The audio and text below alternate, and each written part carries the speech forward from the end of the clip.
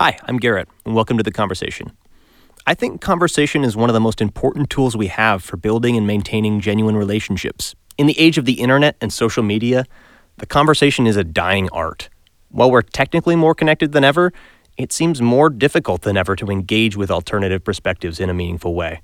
While we're technically more connected than ever, it seems more difficult than ever to engage with alternative perspectives in a meaningful way.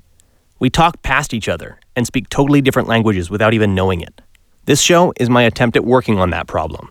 I want to learn how to listen better and speak better. I'm trying to learn how to have meaningful conversation and practice what I learn. It's partly an experiment.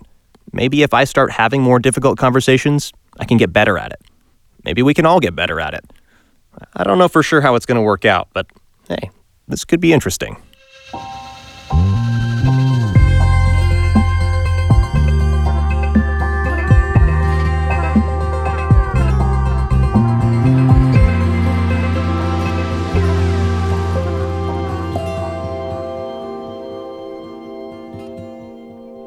So did any of you guys actually, I asked if you wanted to kind of make any notes about thinking about we were supposed to make notes? I don't know, you didn't have to take notes. I figured if this is like podcast club, then that means it's like take notes. I thought you were going to really lead us. I know, I was planning. Just tell us what this means to you. Yeah, I guess that's all. Really, I just got to say some stuff and then you got to tell me why it's wrong. Maybe that's the point that I'm going to rest on it in the end is that's all that a conversation is just you saying stuff and then other people telling you why it's wrong. So maybe that's a good place to start. But I wanted to try to figure out, for one thing, well, maybe I guess where I want to go maybe is to figure out what's the point of a podcast, or like how can it be useful? But like underneath that question is like, what is a conversation? Like why? I don't know. I guess that's a really kind of dumb philosophically way of thinking about it. Like what it's like not necessarily a question that leads that much of anywhere, but I want to try and figure it out anyways. Like, what is a conversation? Like, why? I don't know. I thought about that a lot growing up, maybe, I guess. Just like, why is it that you want to talk to people? Why do you do that? It's like an instinctual thing that you decide, I'm going to go talk to somebody. Like, why? I on one level, it's just like, I guess you usually do it because you have an idea or because you want information. But I feel like you do it beyond that. It's just like a pattern of like, that's a behavior that everybody engages in, not because they can rationalize it that much. It's just like, oh, I need to go and talk to somebody. Yeah. Well, so like the networking to share information has been socially or just evolutionarily advantageous so much that we have an innate desire for it. Yeah, I guess so. Yeah. So like you go and yeah, I mean, that's sort of almost like a religious practice. It's like, okay, I don't have to think about why this is good. I just have kind of a core belief that doing this is good, whether or not I would even say it that way or not. It's like my actions prove that for some reason I think this is a good thing to do. And it's kind of obvious that it ends up making something useful. It refines something. Your experience proves that. Well, you can think of it in the same way as sex, where it has a good evolutionary end, but it doesn't always have to meet that. Where you could have like bad conversation. That's a good point too. Yeah. So it's an instinctual urge, but like the urge in itself doesn't necessarily lead to something useful. And it's enjoyable because it usually is. It's supposed to be That's a good point. But so I don't know if we want to bother fleshing that out. No, I just think that exactly agree. But well. We just touched on like 4 things, and then we're just continuing to open up more rabbit holes. Well, I think that's maybe the way you start a conversation is you touch on a couple of different things. Well, does everyone agree that conversations are just like in some way advantageous? Like yeah, I mean, that's right, okay. I love that doing this right now because it's so meta. Well, quite honestly, I don't think that. So I'm gonna leave. Disagree. That's why I stayed home. You actually can't. You can't disagree with that if you're here. For some reason, you came here. No, because you could be in a. Maybe you're here to protest. Well, as we talked about earlier, your beliefs you could be acting in a way that doesn't align with what you're like intellectually believe. No one voluntarily showed up to do to disagree. Well, okay, but disagreement is like fundamentally that part point, of conversation, though. Well, too, so as soon as you start, like the only reason that you say something back to somebody is to kind of counter it a little bit or buffet it or like Yeah. like it's literally I mean, the only way you say anything meaningful. I mean, not usually, because either you're trying to understand it better yourself, or you're trying to change their mind or change your own. Like you're trying to change someone's mind by repeating it. Like if you agree, you might be just trying to change your own mind on it by saying it. Because like saying something aloud is convincing yourself. sort of, yeah. Okay, well, we were talking earlier about just the concept of belief, because that's a pretty deep hole to dive into, because like, so I mean, Jordan Peterson position is just like your belief is revealed by your actions. Yeah. If you act it, you believe it. So, But it's like that's one way of defining it. I'm not taking that as a definitional stance.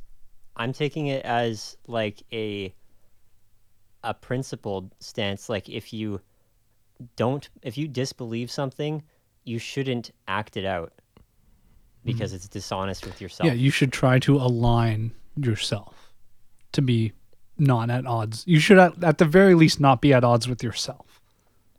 And then you can deal with the rest later. But like you should try to do things that you think that you should do. Yeah. But that's like not a low bar. Right. Because none of us, and I guess I shouldn't say that you should start there, because you should lower the dissonance inside yourself enough so that then you can engage with the world. Like if I had too much conflict, I guess just conflict inside of me, that's what would prevent me from that Freudian repression practice of just like taking the things that are inside of you and laying them out there. It's like any idea that hasn't been said yet is in a really loose way sort of repressed, or it like hasn't been put out into action yet. I think that may be part of what talking or having a conversation is about. Oh yeah. Okay. So you just brought to mind something really important about conversation. Like how many times has someone said, "I've never said that out loud before. It sounds really stupid now that I said it out loud." Right? But like, right. And then like I remember saying that and having thought that thing for a long time, but then when you say it out loud, it's like, wait, that doesn't really make sense. Mm-hmm. I mean, to quote Kanye West, people say, "Don't say this, don't say that. Just say it out loud. See how it feels." Say it out loud. See how. And that's why I think Harriet Tubman didn't free the slave. Or wait. Yeah, he was riffing on that. Yeah. Say it out loud. See how it feels. But that's true. It's like sometimes. And it's like before you've said it out loud, all it is a feeling anyways. But then for some reason, there's like a feeling response once you've manifested that idea and turned it into like a more specific thing. And that's why speech has to be free. Because if you couldn't just say stuff to see, then you wouldn't really be able to know anything. Well, if you're not free to say like anything, then you're not able to be honest with yourself because you can't express what you actually believe or you think you believe. Right. But I think, you know, I want to get off free speech in a second because I don't think that's where Sure.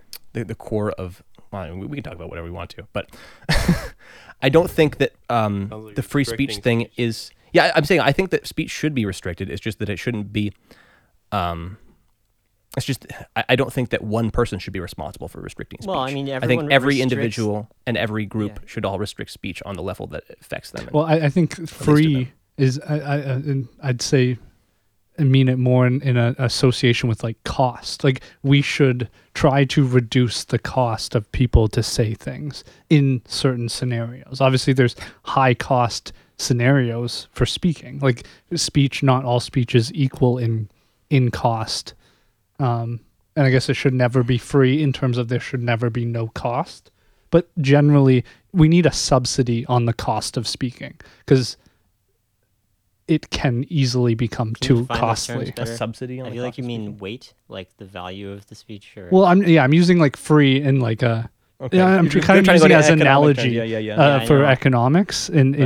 in speech where like Right. like there needs to the be a weight. cost, like because there certainly is a cost to saying things because that's what led to a lot of atrocities. Are propaganda and basically speech can lead to Right. Okay. horrible things, but the cost, I don't know, at some point needs to be subsidized because you're responsible for what you say, and sometimes I guess it can be sort of, you can be afraid of saying what you think. So you're saying it needs to be subsidized, and it needs to be encouraged to say what you think, because it's worth getting some ideas out there. It's worth, I think that's just sort of a responsive principle. It's just like, usually you should feel free to say what you want to think, or say what you want to say. It's just that if like you're existing in a cultural story that's like at a point where there's been too much bad speech or something like that, and they're kind of tamping down on speech, then you need to kind of say, no, you should speak. And so then you're saying you want to subsidize that. That's sort of a response to a particular moment in a particular system's story. I don't know exactly what you mean by subsidize in that analogy, because I understand that it's healthy to have an outlet to express your ideas. I think we all agree on that. Like, so that you have a space to be wrong and say something egregious and not be like destroyed for it, not have a huge negative consequence for expressing what you honestly believe. So it's healthy to have such a space, but I don't know what you mean by subsidize, like promote people being able to do that, or encourage them to do it. Yeah, I think just not bill people for the results of their speech beyond itself, right? So it's like with like the riots on the Capitol. It's like so many people's words people are basically billing them for the damage at the Capitol being the result of lots of different people's words, right? Like AOC says that Ted Cruz tried to have her killed. What? Yeah, I haven't heard AOC. this story yet. I don't. You know who AOC is? Okay, yeah. She's claiming that Ted Cruz tried to have her She's killed. that Among Us star, She's a right? streamer. Yeah, she's a streamer. Okay. Yeah, you should know her. She's super cool. She's really good. She at also it, does actually. politics sometimes. She So. also does politics. like accusing other politicians of attempted murder. Those type of political endeavors. Anyway, I think that like that's obviously she needs to, and maybe it was a result of it, but like I don't know if we should act like that. We need to like sort of subsidize that. We can't necessarily let individuals shoulder the cost all the way. Right. But maybe, like I said, there is situations. So maybe I think to some extent every group I don't does think that's that. necessarily even appropriate for the context we were just speaking about, because we were talking about honest expression. That is a dishonest interpretation of things that were said. Like that's right. A whole other conversation. But because speech is always interpreted, though, and that's the point. Is that like so? Yeah, Since but you honestly speak, or dishonestly. sure, right? but I mean, so that's the difference. But how do you measure that? Like we all understand what the okay, so there's a thing happening where some people are deciding words mean different things, and then it's not even possible to follow because it's hypocritical. It's not applied the same way across the board. Okay, so this is actually unless you have like a big thing you want to do with that, that is a perfect kind of lead into what the thoughts I really had about conversation that I was wanting to kind of flesh out with you guys, which is that I think that conversation doesn't work in that scenario. I don't think conversation works when you have... No, that's not a conversation. Right. It maybe it can be if there's some feedback a little bit, but I think... That's like verbal warfare. Yeah. Well, that's what I'm saying. I think that a conversation can include some warfare, can include some debate, some argument, but we can get into all like the definitions of those things in a sec if we want. But I think that every time, especially like that adjective conversational, like that kind of gives there's a little bit of an emotional. I kind of know what that is. Like conversational is like you sit down with somebody and it's conversational because you start talking, and like what are you doing when you're doing that, when you're having a conversational conversation? Yeah, I think that's it's exactly not like Steven Crowder does, because those are very argumentative. Yeah, those are extremely pointed. And so he's really trying to do something, and he's a little bit I think it's like that still is a conversation, but he's a little bit too Yeah, I dead don't set on doing something that he wants to do. Well, Like, you it's- need to, I guess, export and input information in balance. Right. And he's out there generally Just with the spouting intention ideas. to export information. Yeah. But his sign says, "I'm trying to import information. Yeah. Come offload information to me." And then you sit down. And then he's like, "Well, now I can." I don't think he's the right person to do it either. Yeah. Like, I like the idea of his little sign that says, like, I don't even remember what it says. Change my mind. It's like he literally is not asking people to change his mind. He's never changed his mind. He's dead set on his ideas, and he wants to change your mind. It's totally dishonest, like 100% dishonest. So I like the idea of the show, but I think it's a really shitty show. You think it should be called Change Your Mind? Yeah, change your mind because you're wrong.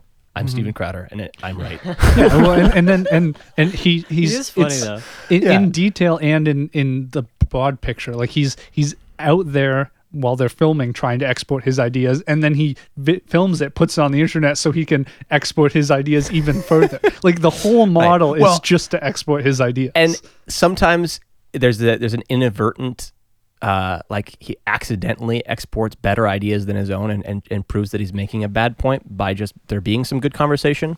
But I think usually those conversations tend to go south because people are kind of identifying him as like I don't know, some argumentational guy who wants to go I and just think cause drama. That's kind of what I meant with he's the wrong person for it. I just Right. don't think he has the right demeanor Yeah. for talking to people gently. Right. Well, so, okay, Evan and I talked briefly about this, about the idea of the yes and principle. That's like that's what's it, Improv 101. Like that's yeah. basically the bottom of like, this is how you form something together. It's how you build a scene together. And I think that's kind of what you're doing when you have a conversation with somebody, especially if you don't know them very well too, is that you're trying to build a bit of a bridge of commonality. I was thinking about it in terms of like you're building a room, and you figure out how big that room is with every statement you guys make.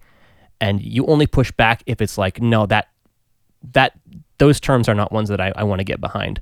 Or like, it's like you said something that's a little bit too far out of, because to some extent, everything that you say, everybody could push back a little bit on it just for no reason and try to make you explain it in more detail or something like that. But like, you kind of you build a little bit of room of some general ideas, and then you keep on talking until there's something that says, well, let me push you back there, or here's my thoughts on that. Like, you start the response at the disagreement, but you try to build some place of agreement first, because until there's a common room for you to meet in, there's no changing each other's mind, or there's no, good faith exchange of ideas. You have to kind of, to some extent, figure out to what extent you're on the same team, or you're the same group, the same family. You're smiling. You got an idea? I was listening to Bad Friends earlier, Okay. and they were talking about improv, and they're trying to teach. Rudy. Yeah, and it's like, you can't say anything wrong. There's no wrong answers. I know she's trying to answer all their questions. Like they're asking her just like history questions. She's trying to answer them all correctly, but she needs to answer all of them incorrectly. Right? That like should improv be, that would be is the just best, like keep yeah. going, don't stop. Mhm. And I was trying to see how far the idea of improv and comedy still applies to the yes and principle you're using in regular conversation. Well, so the yes and principle, I think, only is the principle for establishing something. So it's for building a place to have a conversation in, and that's like, so the fundamental. It's for building a premise, because you can't your premise can't be that you disagree. If it is, you immediately just sideline that and say, okay, well, where can we start? As soon as you have a disagreement with somebody, you try to figure out where your common ground is anyways. So you discard that disagreement anyways. Isn't that where you start then? With the disagreement? Yeah. Well, yeah, it's easiest to find out what you both don't like. I mean, even pre-conversation, there's communication about what's not going to happen, right? Like, I'm not going to immediately attack you, and you sort of But that's signal agreement. that. That's agreement. It's agreement about what's like not going to happen. Right. But I'm saying that you, like, if there's things that you both, okay, and this is kind of abstract, if there's things that you both want to happen that are not in agreement, you don't start there. You figure out, because if one of you is actually going to change the other person's mind and kind of hammer their ideas down into something that is more useful or more truthful, then Are you saying you shouldn't start there? Because I think you probably do start there. That's what like makes if you both interested. want to do something. No, it's not that what makes it interesting. You're saying they should an interesting conversation should start where there's disagreement is what you're proposing. No, I'm saying that an interesting conversation should start with agreement. Oh, okay. Yeah. I'm saying that you, And you then- have well, to start especially- by building a mutual room for you to have a Sure. conversation I and think to exchange ideas. You're in. using interesting in there, and it needs to. That's what's throwing it off, because actually conversation starts being interesting at disagreement. Right. Whereas And the so- conversation starts at agreement, and then Right. it becomes interesting when you hit the disagreement. True. Okay. Yeah, I There's- think you said conversation, and I inserted the word interesting because I was trying to understand what you meant. Yeah, and I think that's what sort of uncovered that for me, was when you said interest, because that I think really that's what we're getting at is there's the rest is just sort of playing through a basically a script, right? That's the psychological idea that contrasts the idea that you were talking about improv, right? So at some like when we're not having conversations, we are basically just running scripts. That's I think that's the what they call the psychological what do you mean? idea. What's the running scripts? You're saying like Your scripting is what it's called when you're basically having the conversation in your head, right? And then generally when you start having the conversation, you run that script until you get off the script, and then if you're a good conversationalist, you don't panic, you improv, right. Oh yeah, true, and that's going to be at the Okay, yeah, disagreement. so I'm that's where sure your script wasn't the People same who as are my very script. introverted growing up could understand like a conversation not going on to plan and planning a conversation beforehand, and then it just never works. And so like you talked about at the start about conversation being good experiences, like it's proven to be useful. Well, for a lot of people who are very shut in, like once you're past your 20s and you're still very introverted, you've probably had a lot of bad conversation experience, like just very awkward communication in general. And so that creates a negative feedback loop. Like you're just not good at conversation at that point. Yeah. And that's another interesting thing. Is just like, I don't think until maybe a little bit recently, thought of conversations being something that like, that's a skill that you have to actively learn how to do well.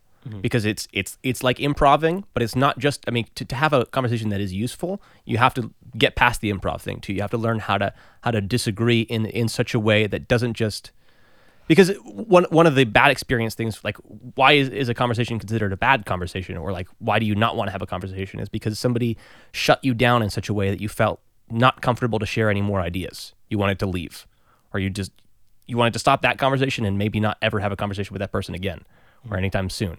It's like, so they destroyed the room, they burned the house down.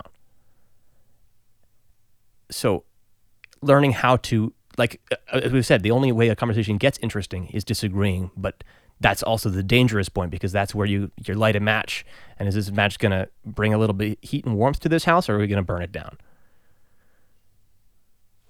So yeah, how do you I guess, well, this maybe goes into, because we talked a little bit about this with Jared, and that's going to come up eventually. The idea of stakes.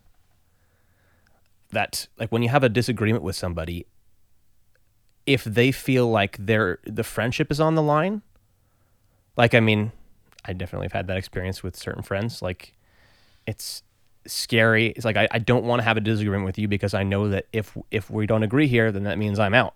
And so I don't want to have a disagreement with you. Mm-hmm. So it's like, how do you make somebody comfortable enough to know that, hey, That's on them. You Yeah, can make someone like that. Well, I think that's what hospitality is. It's like inviting somebody into a space and saying, hey, Yeah, you can make the situation better. right. So it's not totally in your control, but there's a sense to which you have to kind of, I mean, and a lot of it might be body language or like tone of voice, or choosing what dialect of English you want to speak. If you talk all technical language, like I notice when I'm talking to somebody who's really an intellectual, even if I like fancy myself an intellectual, as soon as they start talking with really technical terms or like citing their sources, part of me wants to shut down, because I'm like, crap, if I say something wrong, they're going to explain to me why I'm wrong. There's no grace to be wrong here, because they know why I'm wrong somehow. Or it's just like a fear of intellectualism, or like, yeah, something like that. I don't know. But so you have to, you have to be careful how you speak. You can signal that you're okay with, you can signal that it's okay to be wrong or okay to say something that you're not going to quite agree with in a lot of ways. I think smiling and I think yes ands are a great way to establish that. It's just that there's a key moment of like, you say no. Yeah, but I think like what Andrew says is at some point, if the person is ideological, they associate themselves too heavily with whatever position you're disagreeing with for you to have a conversation about that. And so you like it kind of to me would get down to your definition of like a friend, or like somebody, a conversation partner versus somebody you can just be like civil with. Right. So it's like you can still be around them, but you just now set a limit where they set civility is like maybe even similar to friendliness, which is like the attribute of like making somebody feel as comfortable or like closer to that level of the comfortability of being a friend. Because with a friend, like the way we even have this rank ordering of like acquaintance or like associate and friend and like brother, even if it's somebody who's not flesh related, it's like you might call somebody like, that's my brother. It's like that's where you're at the level that there's literally basically nothing you can say that would make them reject you. But there's varying degrees before that where like, okay, we go to this far, and if you cross this line, then I reject you, or I reject your ideas. Or I don't even quite know how that works. How do you decide whether or not you reject somebody or reject their ideas? Because like, I mean, I guess on the surface level, when you're just starting a conversation with somebody, you're just figuring out whether or not you feel like investing enough time to have a longer conversation with them. So that the stakes are pretty, at least the vulnerability of that conversation, or like the potential for it to just like the end of that relationship could be very sudden, because like if you just aren't saying things that are interesting to me, I might just go somewhere else. But like, well, interesting. You mean like, whoa. Like, what do you... It's like, okay, so interesting is probably that golden ratio of I agree with you about some ideas, but then you're saying some things that I haven't got to those conclusions. So why is that? But I don't feel like you're just totally nuts. Well, that's exactly call back from earlier. Like interesting conversation is where you start to disagree. Right, exactly. So if someone agrees with you too much, that's not going to be interesting, and you're not going to be friends. If someone disagrees too much, then that could be an amazing friendship. Or if they're too associated, it's to do with how invested they are in a disagreed idea. Mm-hmm. So like you use the word ideological about something. So if someone is ideological about something, you can't convince them away from it, and there's really no interesting conversation to be had because you're talking to a wall. Well, and they just think you're wrong. I disagree. I think it could be interesting. I think the problem comes in when they take offense. So the problem that I see... That's what I mean when someone's ideological about something, is that they hold onto that idea so firmly, they refuse to be convinced away from it. Yeah, but that's not the problem. The problem for me is when they're offended that you disagree with it. I'm someone that holds on to their idea so heavily that they could never be convinced away.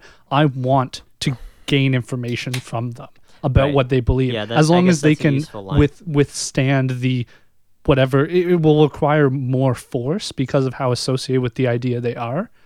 And if they can tolerate that force enough to have the conversation, I think that's still a really good conversation. But if they start becoming offended and hurt by the force that the conversation requires, then that's where it's going to stop working. Mm-hmm. Yeah. It's there really is a sense of just like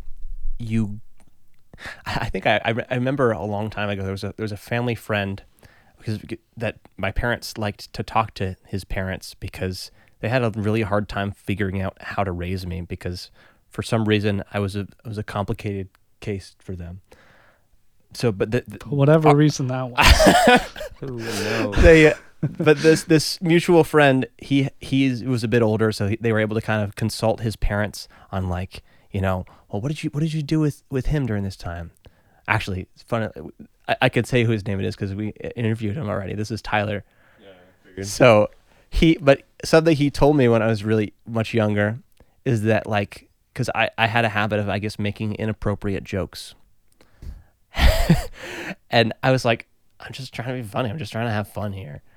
And he like basically just explained to me the principle of like, you know, not everybody's going to think everything's funny, which should be pretty obvious for a lot of people. For apparently it wasn't for me, but he told me about this method he had of throwing out a test joke. It's like, it's not quite as edgy as the one he really wants to tell, but you can see, kind of feel out the crowd a little bit and see how edgy of memes can we throw around here. And that was a really good crutch for me to start walking on it as I learned how to have a conversation and how to tell jokes in a more appropriate way. Because yeah, my problem growing up, and probably still to some extent, is very much just like not sensing when I've made people uncomfortable and just pushing things too far, whether it comes to humor or whether it comes to just a disagreement. Because like, again, I'm interested in interesting conversations, and we already established that interesting conversations, like the interesting part is the disagreement. And like, I don't know, for some reason I really like... Not always. I mean, just like expounding on information can be interesting as well. True, okay, that's a good point. But informative or disagreement can be interesting too. But for some reason, like the emotion, like, so there's the idea, just learning things, that's exciting. I guess I really like that too. I don't know, but like there's something that's really high. You're just trying to find that there is a high. huge emotional high for me that comes from like a good disagreement.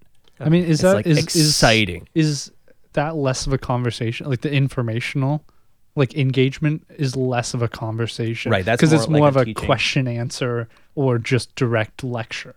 Right. Yeah. I think that there probably should be a line there. Yeah. Because yeah, like when you're listening to a lecture or you're listening to somebody deliver a sermon or a teaching, that's not the same thing as a conversation. Well, I guess you could be receiving, somebody doesn't agree with you, but they're giving you feedback on just the way you're expressing, or somebody agrees with you and they're giving you feedback on the way you're expressing it. But then I guess the disagreement is now located in the expression, not the topic. It's still a disagreement where you're learning how to flesh out an idea, and you're not necessarily in disagreement with the other person, but it could be mutual. You're helping each other express it. Right. Well, it's just that you don't get a chance to disagree with the person, because the person never gets fully manifested in the phrases that they're saying. Like you only get to disagree about the ideas that have come out of their mouth. So like it doesn't, you never know whether or not you disagree with the person. You can only just play with the words that you're throwing at each other. Yeah, and I guess that's the problem with the ideologue, is you think you're having a conversation about the ideas, and the other person thinks you're having a conversation about With them. Right. And because then they've lost themselves in the ideas. idea. Yeah. Right, which is a really scary and very dangerous place to be, because I forget, there's a guy who said a quote, I don't know the name of the guy, but the quote is like, ideas exist so that they can die instead of us, or something along those lines. But it's Is that why Christ is the Word? There He you had go. to be sacrificed. Exactly. Wow. That's another good tie-in to the Christ is the Word, because yeah, you can You your have words to can die. sacrifice words. You can Yeah. lay them out there, and that's a vulnerable thing. So it's a humble thing to lay your words out, and then because you might be wrong. Your words will die for your sins. Your words are your sins also, and they will die for your sins. So is Jesus sin too then? Well, he's the Word.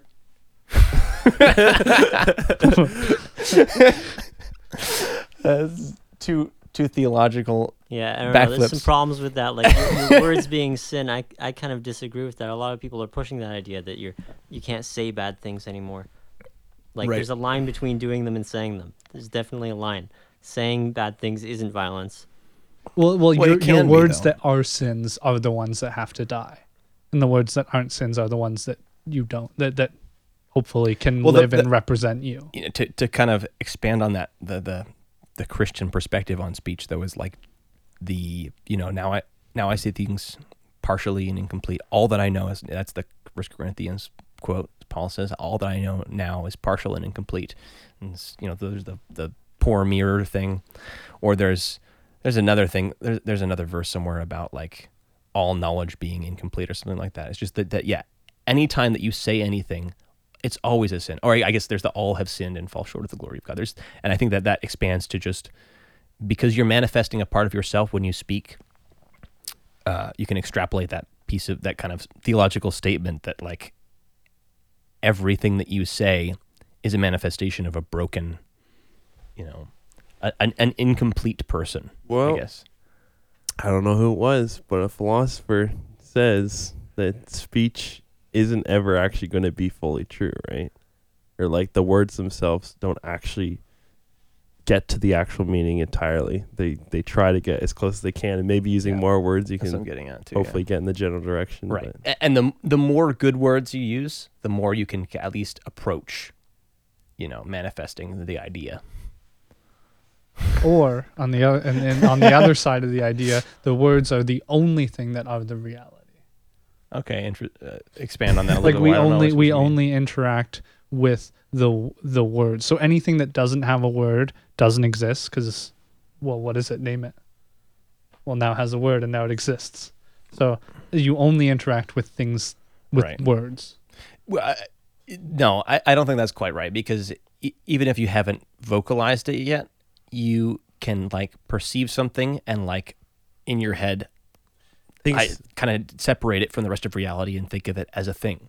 Things happen on like a deeper. It can be on a visual level. And you're just in your head now associating a label to it.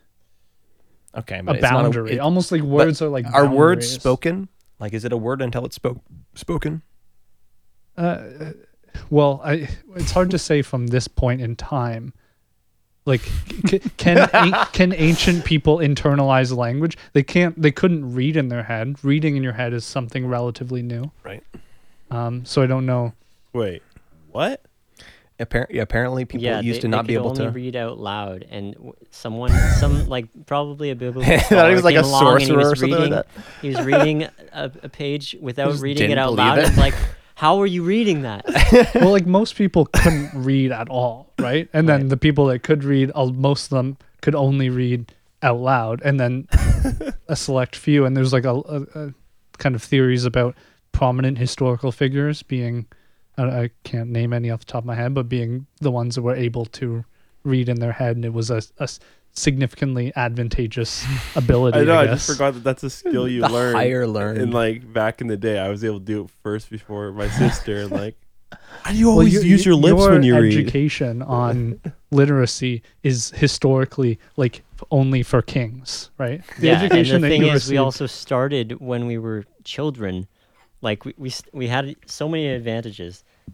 And I still feel like we're dumber than people back like 200 years ago, though. In different Even ways. though we've been, like I feel like they had a way stronger memory. Yeah, memory. Yeah. And just speaking ability. Like most of our communication vocabulary isn't verbal anymore. Mm-hmm. So we've outsourced memory technology. Yeah. Mm-hmm. Right. It's like it's basically based on the technological environment that we're in. We outsource or insource certain skills. In-house. In-source, in-house. Insort. But I kind of like, do you outsource your attention span, or is that just a lack of outsource? No, what? You don't. I'm just saying, like, there's some things that we outsource because that's beneficial to us, but other things just happen as a result of the environment that we're in, which is the shorter attention span. I mean, outsourcing your attention span would be like setting timers, your schedule. Oh, true. Okay, that's a bit more. Well, that's we're getting off topic. Yeah, that gets a little bit, because like there's a. Have you guys seen the most recent Vsauce about time? No. You didn't. You should watch it. It's really. I'm pretty sure it's a new one. It's the way time moves good. and like you interact it's with about time. perception of time and like this time like speeding up. So like now. Well, like it's the most interesting thing that I found in it was in time travel. So interest in time travel is a modern thing, because like pre-modern people would be like, why would I travel in time? It's just going to be like now, but with different people. Whereas for us, we have a perception about different places in time being radically different from the present. Whereas that's relatively new because of a frequent amount of change. If you were to go back 200 years from like 300 BC to 500 BC, it's the exact same. Like you're just looking at a few grandparents. It's more back. lonely. You don't have any relationships, no community. Yeah. Well, probably language has evolved a tiny bit, But you might even be able to develop relationships easier than we would 200 years in the past because you'd have still more in Still common. more in common. Jeez, yeah. So this loops back to what we were talking about earlier is language skills. So being outgoing is kind of like the ability to improv with new people. Try to just be a little closer to your mic. So if you're, again, more introverted, you can be more open with people that you know well because you've practiced speaking with them. You kind of know what's coming and the sort of language they use. Mm-hmm. If you're more extroverted, you're probably a better improv conversationalist, Right. being able to speak with new people in a way that they're going to understand. So I'm not sure whether people would have those sorts of skills to meet people from a different time because they only speak with the people in their proximity in their own time, in their own neighborhood, which all speak in the same sort of way. I feel like there's some things that are just universally human though. There's like Sure. some level of relation that's like deeper than culture and like society at the moment. Yeah. And like intuitive communicators will pick up on the things that are even more well, human. religion is fundamentally that's the touchstone. Is like it's supposed to be kind of a collection of the patterns that exist lower than our individual subcultures. It's like that's the patterns that we all live on. Well, is language even more primordial? Like Than is religion? like communication itself.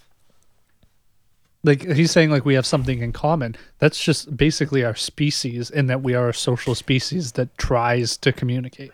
Well, like a thing that came to mind is, you know, like the joke in the Bible about how God's going and taking a dump and that's why he's not answering their prayers. That joke is still funny to us because we Right. all go to the bathroom. Well, yeah. So Like, that's Okay, like, true. Yeah. Like so yeah, pooping is one of the It's universal. fundamental parts Yeah. of being a creature And he still in the made a animal poop kingdom. joke and it's still funny. Right. But the but the thing I was saying about religion is that we can relate to all beings that process food and shit it out on that level because we all do that.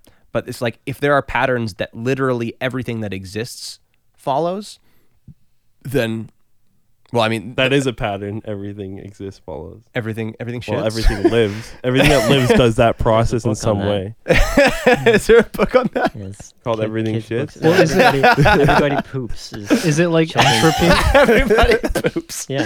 Does it talk about how like black holes poop or something like that?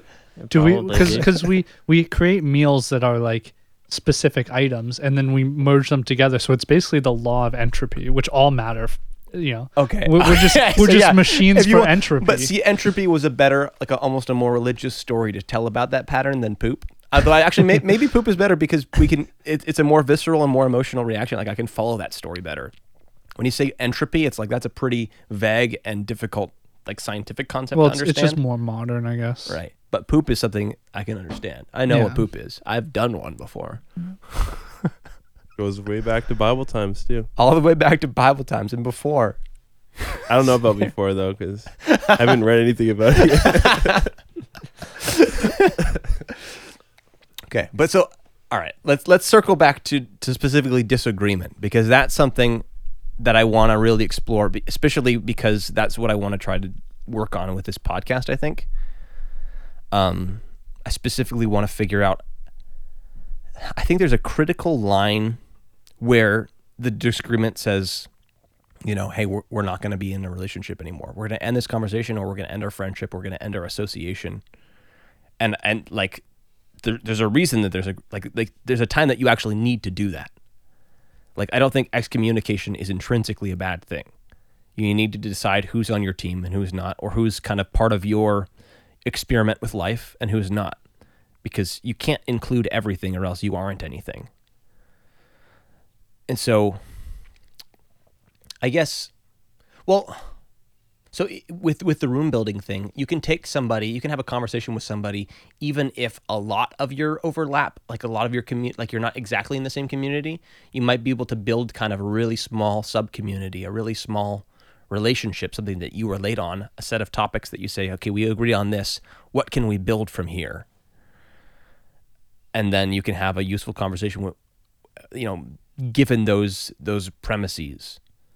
But like, yeah, like I don't know why it is that like some people seem to be able to have a conversation with everybody, and some people just it makes them really uncomfortable. Because yeah, like I mean, you look at somebody like Joe Rogan, and he'll talk to like anybody, and he'll almost always be able to say yes. And I mean, he'll still push back at certain times. Sometimes the guy seems to get a little bit, a little bit too angry, a little bit too annoyed or something like that. I don't know, too argumentative. But yeah, like how is it that you can turn any conversation? Is it possible to turn any conversation into a useful one? Maybe that's a good question. I think a conversation has two parties. So you can probably always do more to be better at making the conversation work, but you're never going to be able to, even if you're at 100% doing everything you should do, that doesn't mean the conversation's going to work. Because it requires... How do you... Well, I guess to kind of let the rubber meet the road, I think the reason I wanted to even do this, or the reason that kind of signaled to me that like, and I'm just kind of telling this story to myself because maybe this is the reason, I don't really know. For some reason, I just wanted to do this. But I think part of the reason might be that like, I can see in my family, some family members are not willing to talk to other family members. And I want to figure out if that's an okay position to have. Like, I guess maybe it lands a little bit on family. Like, well, what do you mean by okay? What's okay? When did I say okay? You asked some people, whatever, they can't talk to each other. Is that an okay position to have? Like, I guess is there a time when that's the right decision to make? Like, is that... Well, there's a time when it's not the most wrong decision. Like it's sort of a survivalist, I guess. I don't know if that's the right question because, like, yeah, there's a time when that's appropriate, but the problem you're taking is that you don't agree that your family members taking the stance at the head of this conversation they're having is right. So there is a right time to take that stance. Right. I just don't think that it's right. But you don't think it's right in this circumstance. Yeah. So I think you should ask a different question. And like, so I thought what you were getting at with this is you see a need in society, generally speaking, which society is an extrapolation of your family in that sense. Like the subject matter expands out. That was just a real signal to me anyways. That this is a problem that's reaching everywhere, and now it's hitting me. Yeah, very personally. And so there's something in society that's happening that you're trying to figure out.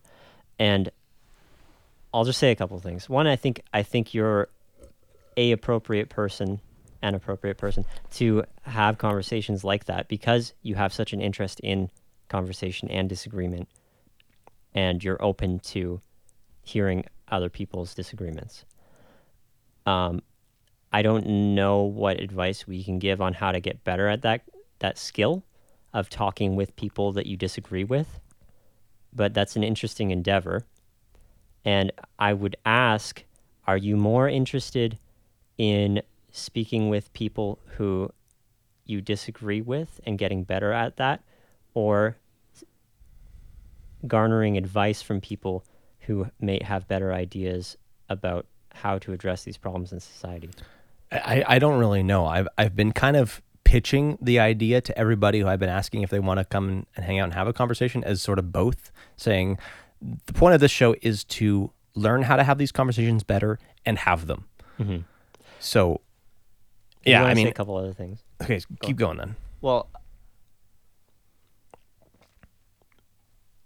we touched on low consequence conversation, which is just basically just doing things in real life and treating other people as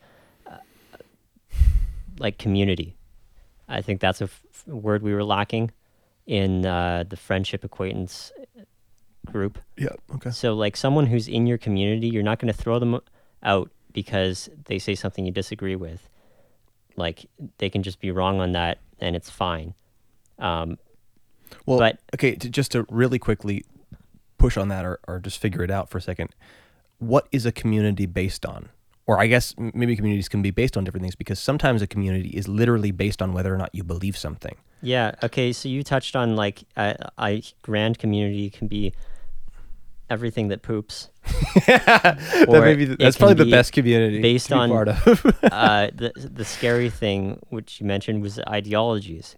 Right. So I people. think we have better language. Like I'd say that calling everything that poops a community makes, to me, is not the proper use of the word community. No, I think there's a I don't minimum think so. requirement. Yeah. But I think it's bigger than ideology. I think it should be treated as bigger than ideology. So something we've talked about is the campfire conversation, where people can freely go and just hang out with some neighbors, and it's okay to say things that other people are going to disagree with, because it's just a relaxed environment and you're just spitballing. Like you're throwing this idea out there and you want to hear what people have to say about it. Yeah. Mhm. Well, And- it's not ideology either. I think community has nothing to do with attributes. Like people think that like the way it's used today is we see a common attribute and call that a community. The black community, Yeah. the common attribute, Yeah, skin which color. is really Community has nothing to do with. Yeah, I don't. I think it literally has to do with a relationship. Yeah, okay. Mm-hmm. Like you have to like to some know the extent- person's name at least. But so the most like loose form of a relationship would just be people that agree on some topic. Well, they have to meet to relate agree. On They'd have to at least have the no, conversation I don't that they think, agree. because I think it's just a looser community, and I think the problem that you're addressing is just that we've begun to think about communities a little bit too much as just one attribute communities. It's just like metrics do play into our definition of a community. It's just that when it becomes only one metric, then it's not a very good, or it's just like that's a very, very, very loose community. What's the minimum number of attributes that have to be in common to call it a community? I don't have to. That's not it's not a math problem. It's a feeling problem. It's like if I feel that we're a community, then we are one. Probably. It's like I don't know a community, but I'll know it when I see it or when I feel it. Okay, so a community is something you feel you're a part of, not something that is able to be seen from the outside. You feel Dutch? Well, it's both. I mean, you can see a community from the outside. You can point at it and say that's a community. But you don't have to be able to. And you can't, Okay. just because you see it as a community doesn't mean that it is. Well, it doesn't It's become kind a of- word until you point at it and say that's a community, like you said. Well, then if the community disagrees, are they still a community? If you Right. say that's a community and they're like, I don't feel like I have anything. Well, okay, now I'm thinking community. Is the word common?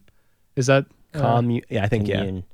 No, to Commune. commune together. But anyways, like these are all kind of moot. Like Okay. if someone These are all feels, moot. Let's get to the real if shit, someone Andrew. feels they have something in common with another person, like like we're both Dutch, we can get along over that and talk about things that we understand in our culture, Yeah. or we're both black and we can understand that part of our experience in life, and so we can be a part of a community together, or we live in the same neighborhood. Brantford things, like we talk about that, right? Like, so it just having anything in common can be a basis for forming a community, but a problem arises when you take a hard line stance over people being outside of a particular community being unacceptable. Now, I didn't quite finish the idea I was talking about a moment ago. We'll have to just come back to that. I've lost it. If you remember it. Well, you guys went back and forth for like 4 minutes. Yeah, sorry. No, I think the community thing is interesting. There was something you just said that sort of piqued. Now I'm losing it. You both lose your thing. Yeah, Well, no, okay, no. you sit on that. But You got But- something again? Okay. yeah, so I was talking about like you wanted to subsidize conversation that is healthy, which I call like the campfire conversation, where there's low consequence for throwing out ideas. And that is just the opposite we've all talked about of what social media is, where there's high consequence for saying fucking anything. In low Like cost. you just, Everyone like, can do it. wait, you have that opinion? Unfriend. Like you just lost 10 friends. Like what the hell? It's Well- ridiculous cost. It's funny because it has the appearance of being extremely low cost for some reason. It's masqueraded as like you just say anything. You literally tell people what you're having for lunch. Like you don't tell people what you're having for lunch. That's private information, okay?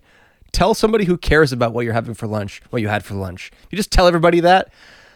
That It's like upfront, low cost, but you're like deferring the cost, and then it's super heavy. Whereas like in person yeah. conversations are the opposite. You like basically getting there is the hard part, like getting to a relationship or being in person at a event with someone, and then well, and like- part of what makes a conversation, part of the way that you that what did you say you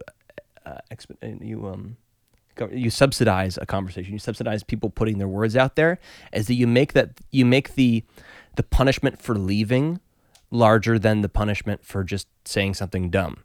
Because if we're having a conversation and you say something I disagree with, or I say something that you disagree with, and you just like kind of make a joke about it, that might make me feel a little bit humiliated or like a little bit bad.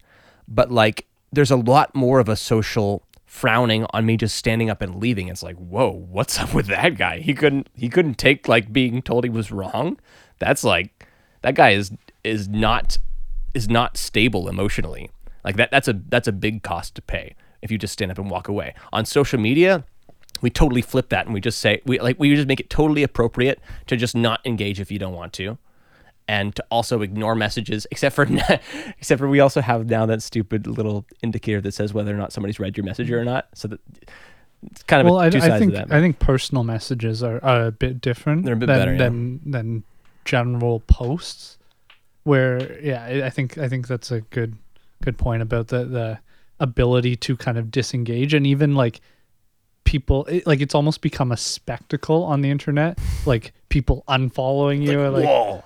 So or dramatic. yeah. I don't know- unfollowed I don't know 10 if it's people even today. anyone's fault. Like, I just don't think people are good at communicating in that way. Right. Like, we rely so heavily on so many things which are more than just the text words. Mm-hmm. And then someone sends you text words and you're like, what the fuck, dude? Well, it's the problem of being overly invitational and inviting way too many people into the same room to have a conversation and not actually having any bearing on like what you agree on. Like there's no good that's not a good way to have a conversation. You can't start a conversation by just saying you disagree with everybody about everything, but you also can't have a good conversation, or you can't build a good relationship or build a good community by just inviting everybody in and saying just say everything.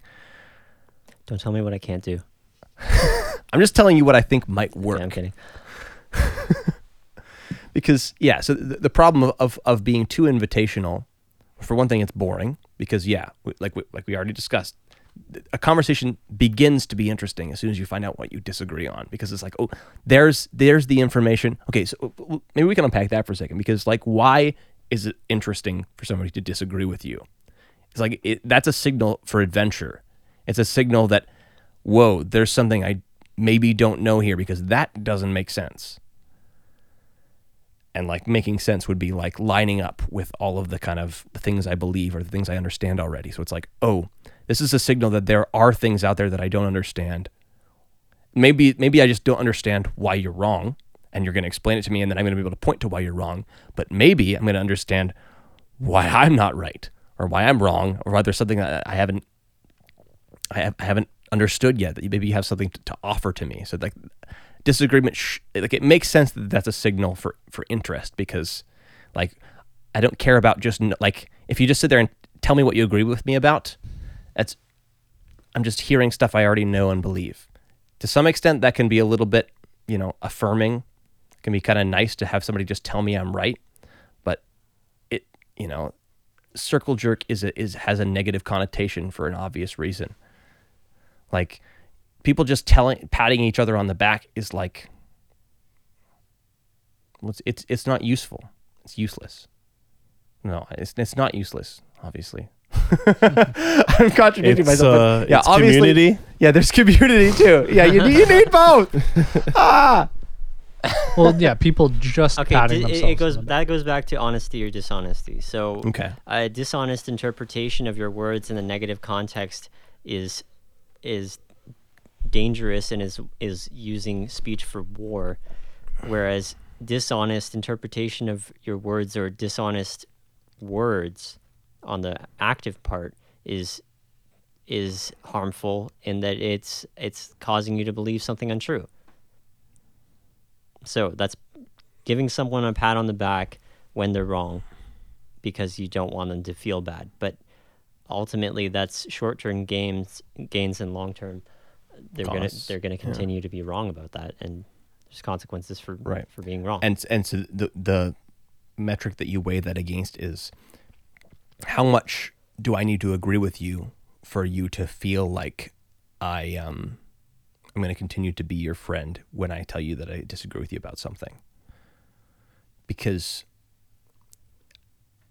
on the surface It level, doesn't even have to be being your friend. or just being somebody that you would be willing to Yeah, hear so- a critique from. So, like, I was gonna say, on a societal level, okay, we'll start with the community level. You don't throw someone out because you disagree with them, and then Well, charismatics do. okay, well, I won't tell them Not what they through can your and can't family. do. Well, apparently we do. But I mean, in well- the sense of a good strategy, I don't think you should throw out someone from your personal community because you disagree with them on something that isn't having like life and death or dangerous, like really actually dangerous consequences. And then on a grander scale, you shouldn't throw out people from the think- more General community, ethereal, I don't know, softer community. communities, because they disagree with you on something. Like, this Yeah. guy thinks this. Let's get him Well, out of the knitting so community here's- on Reddit. Like, it's ridiculous. Here, I think it comes back to the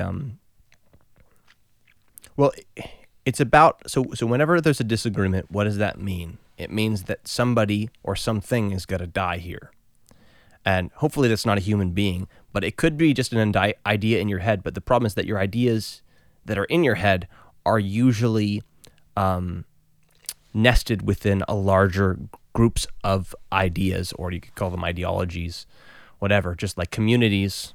I don't know, we're throwing a lot of words around here, but like any idea that you believe, oftentimes it's connected to a community of people that you believe it with.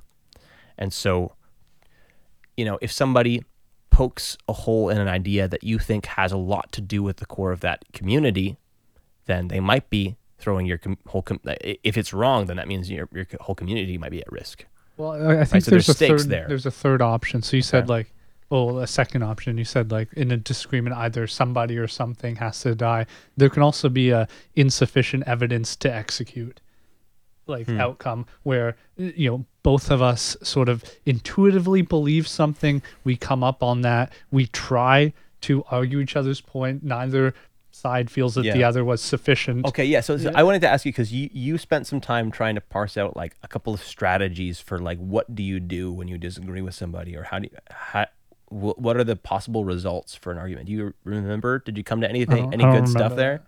Oh, was that at Christmas? We talked about like we had a couple. Was that what that came out of? Maybe I don't. Try- It was I something don't you were remember talking to that. Sarah about. You were talking. don't This was a remember. little bit earlier in last year, so maybe you've Okay. lost it by now. But Now he just ends relationships. Well, I think that's probably at least one of the things was like agree to disagree is an option. right. Well, Or- and that's where you just kind of sideline that conversation and say maybe there's something else we agree about. Mhm. Or maybe you know that there's something else you agree about. And so Mhm. you have to kind of, then you You shift can the focus of return your there. relationship to that. Yeah.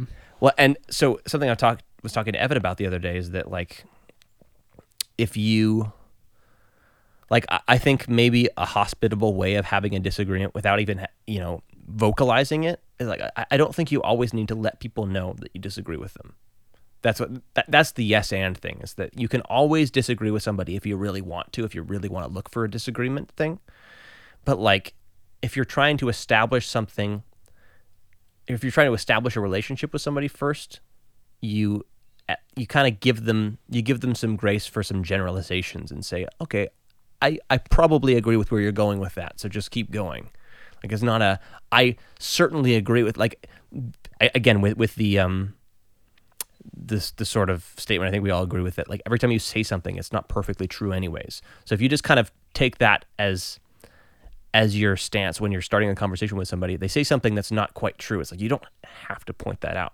You're looking for the ideal time to say, that's wrong enough that maybe we could try to figure out, we could try to parse that out. We could try to explain why that's wrong. Fact check. Not entirely true. Well, Yeah. I think both parties need to be invested enough to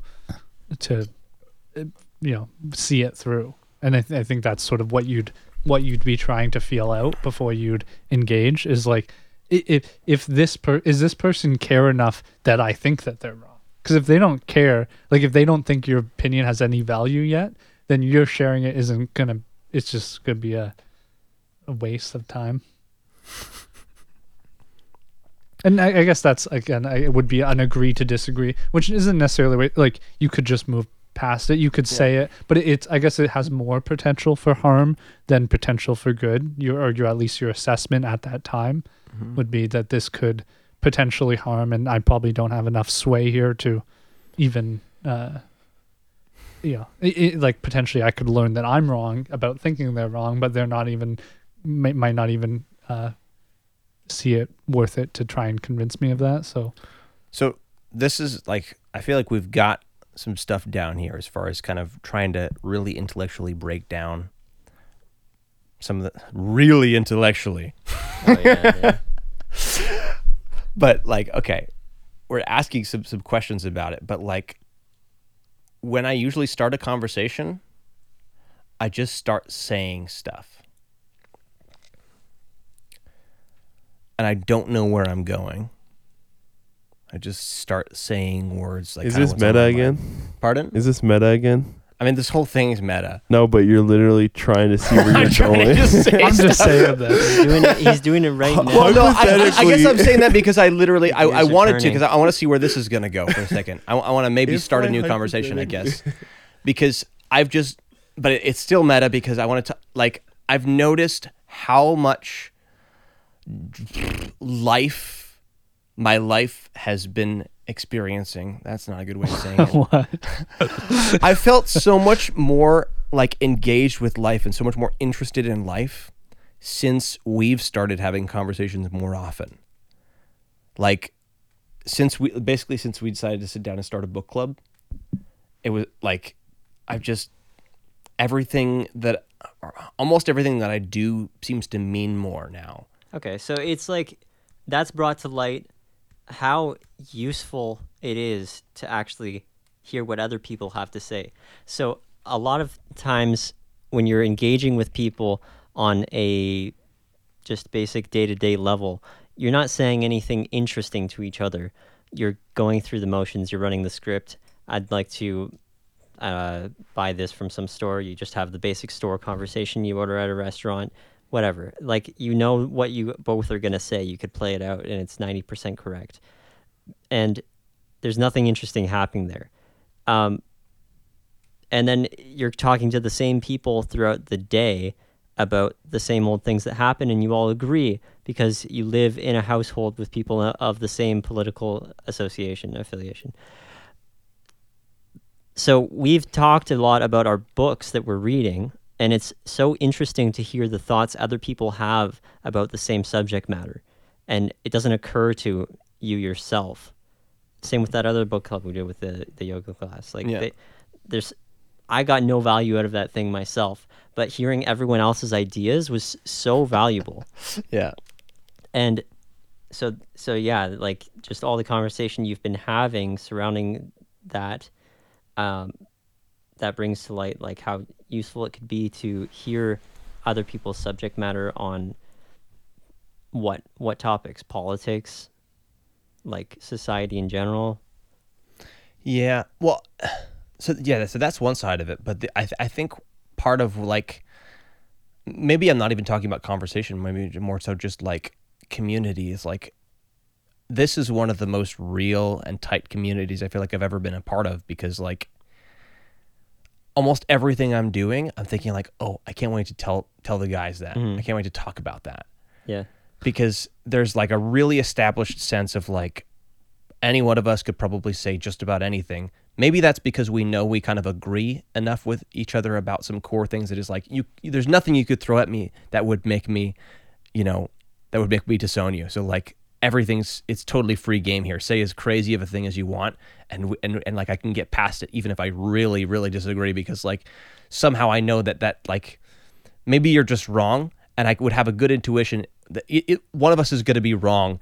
Maybe my interpretation of why that idea you're saying is so bad is just wrong, or maybe what you're saying is just wrong. Like I have like a deep sense of like we're going to get through this because we've been through enough together already. So I think that happens on a really micro scale with the conversation. It's like every time that you have an agreement, or every time you make your way through a disagreement, you establish that, hey, we made it through a disagreement that big, or we made it through a problem that big, and now we could maybe do that again.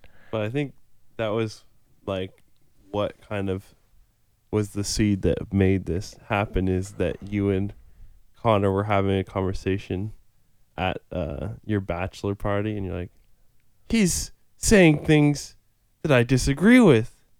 And this is interesting. No, you guys were talking. I think you guys were talking about like Calvinism or something. Okay. And it was like, oh, that was a fun disagreement conversation.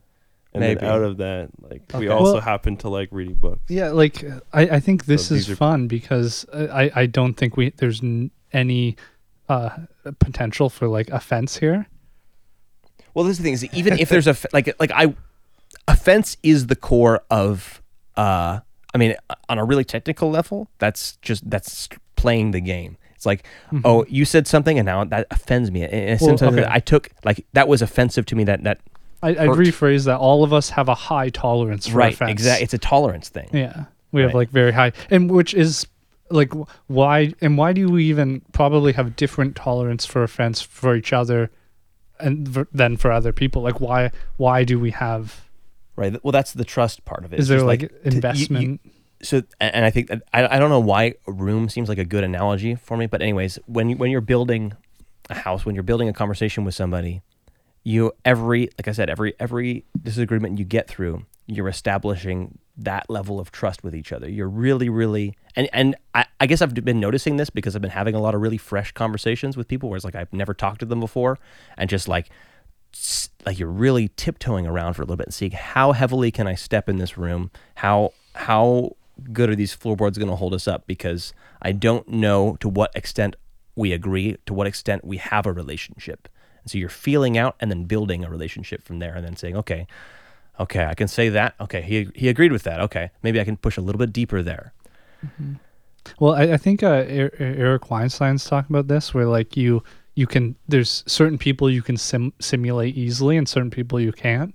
And this is an interesting group because I think we know each other well enough to simulate each other pretty well. So that gets back to you saying like when we're not here, like I agree. Like when I'm not at book club, I'm oftentimes scripting, like trying to simulate you guys in a conversation, but That's I'm also exciting because you very can't quite excited do it. because I can't quite do it. So it's exactly to tie back to that earlier dichotomy of improv versus scripting. I can try to do the scripting and that part's fun, but I like can't quite do it. So like then I get excited about I wonder what he's how gonna this say, will yeah. go once we can get to that point. It's kind of a balance there where it's partly having investment in knowing the person, and then I don't know, being I don't know what the other attribute is that makes someone hard to script. There's like some sort of unpredictability. Isn't it Yeah, just it might kind of- just be intelligence. I was trying to avoid just saying like Well, I think part of just it's smart that guys. everyone has a willingness to change, and they are changing. Well, but Like, Yeah. let's say you figure out, like, oh, Garrett believes this, and then the next week he's like, I just heard about this, and it kind of there's- shifts his belief a little bit, and Yeah. even those little changes. there's that, but there's also the level of like a really, and I so you said intelligence, and that was funny, but also I don't think it's just like, it just really depends. Like there's a lot of theories of what intellect even means, but there's just basically belief it presupposes a lot of cognitive dissonance. You believe a whole bunch of things, and it's not like you don't ever believe things starting from one axiom. You start with a couple different axioms, and you build stuff, and then eventually you realize there's disagreement between the structures you've built, and you don't know which one of your axioms the virus is in, which one of them needs to be buffeted or reprogrammed or rebuilt a little bit. And so it's like, it's tough. But and so you have a whole bunch of little things that you. So I mean, to maybe be a little bit more clear about what I mean by an axiom, so it's just something you believe without evidence. It's just you start there. It's a starting thing. Something seems to be true, and then you build things from that. You like say, okay, I think this, and this are true, and then you try to be sort of logical from there. And like, if all of them are absolutely correct, which is impossible, all of the things that you build are going to be correct as well. But it's just like they're going to sort of approach correctness. They're going to be like, you're going to have axioms that are like pretty good, and you're going to, maybe they're really pretty good. You're going to have axioms anyways. You're going to believe things, and you're going to build arguments based on them. And I'm getting lost in how. So yeah, wait. Does this connect in that like we know each other's axioms, but none of us are so ideologically dedicated to an axiom that's we can easily predict that that's the one that each other's going to play out. So like I know that okay. there's Yeah, I don't have one friend that's Garrett. I almost have like a dozen Garrett friends that all are different sides of his beliefs that can be applied really it's on, just about on how almost a big your pragmatic friend level. is. Yeah, it's like you guys have like enough. You just call me you guys. Yeah. Well, all of you guys, and then all of the versions of you are unique enough that I always Right. know which one I'll engage with. Well, because I don't even know which one you're going to engage Yeah, with, because it's like they're all just like, and this is something I really like to do. So the conversation is something that's happening out here, but there's also little conversations happening inside of each one of our usness, and it's like it's awesome because you never know who's going to take the wheel and grab the mic and say something. I think that's like what you read is going to affect that too, though. It's like whatever's fresh. Right? Okay, yeah. And You're gonna like start these new emulating ideas, somebody and you're like, new. oh, I wanted to try this out. I read this, so this little person in my head gets to have the mic and try this idea out. Yeah, which is fun. And there's obviously a level of like different ideas you're kind of more or less invested in. And so the investment thing, that's the stakes thing. If we're kind of trying to do the economy analogy, it's like depending on how deeply you are invested in a particular set of ideas, that's how serious it is to you when somebody starts knocking on those ideas. Okay. Yeah, so Right. the stakes are high if you're voicing an idea that's very important to you, Right. and there's a chance of it That's being refuted. like, that's okay, obviously, because you need to have things like there needs to sort of be a rank ordering of like of how you invest in your ideas. You don't invest everything in one idea, and you don't equally spread your investments out into all your ideas because some of them just seem to be better to you. So you should probably invest more deeply in those ideas. Well, the scientific analogy is there's scientific theories that you apply to whatever you're looking at that aren't always compatible with each other, right? So there's certain, theories of the universe that you would use a different theory based on the situation. And if you're basically an ideologue is trying to use one theory for every situation, and they're probably doing most things poorly because of that. And then so they basically have the stakes are too high on the one theory. They're over invested. They need to diversify. All right, you really want to go there? Because I do have a Wealth Simple code. Diversify your portfolio. Stick with your core axioms. Your main SP 500s, and then maybe 30% or 20%. And I just like the stock, man. Well, see 20% of your to introduce portfolio the into religious volatile principles ones that again. may go really high. That's our tithe. That's our Sabbath, right? That's the diversity principle, is that we invest in a certain idea to a majorative extent, and then we kind of make sure that we always leave some of our idea investment budget open to kind of throw around at other ideas that might not be as deeply ours. Did you see what I was kind of saying is like, if you have like your general things that are more consistent and they're less likely to change, like these like core, very large companies, they don't move as quickly. Same with your ideas. And then you invest a little bit in these smaller ones that are likely they might skyrocket Or they might not. or they'll crash, but you don't have as much invested in them in the first place. I love economics. I know like literally zero about it, but every time somebody starts talking about economics, it just seems to like there's so many great analogies to just game theory and life. I'm Well, not sure it's just like the game that we're playing, Yeah. like the human game. The most, it's like, well, because games are simulations of basically that That's the thing that we simulate when we're calling them games. Right. Right? Yeah, who can get the most? Yeah. That's always it. Who can get the most? The Who can get the most? the most. Yeah, just most. Do you have the most? I have the most. It's right here. So are the richest people the best people then? No, they're the best people within that given game. So, okay. So here's this is a good. I don't know if this is good. Anyways, there's a difference. Here's a thing. So there's an idea that I've been thinking about as far as like thinkers and feelers.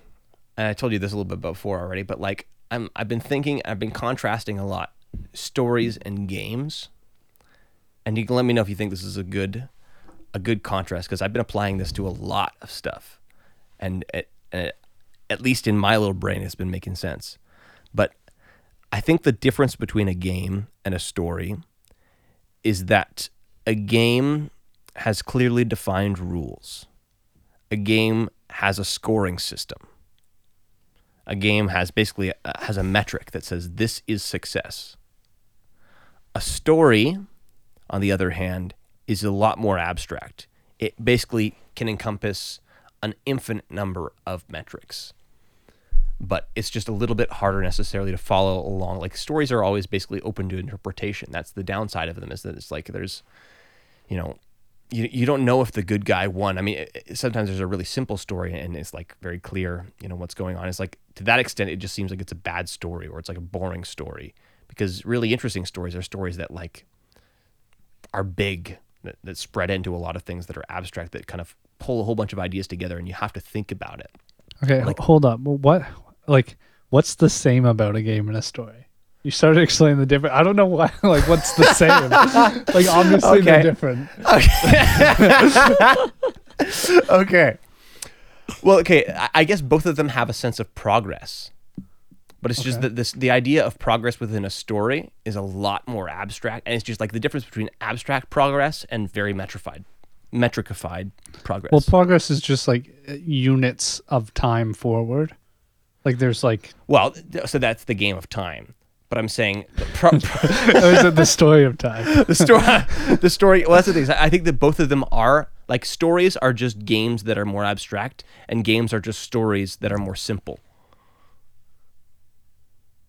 or more like clearly defined what progress is. Basically, it's just about the goals that are involved. So the ethics of a story are very, very abstract, and the ethics of a game, it's very clear what is win and what is lose.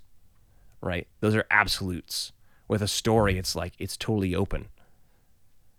Or like the more it becomes a story, the more it becomes like a great work of fiction, is like the more it becomes difficult to kind of say what's going on.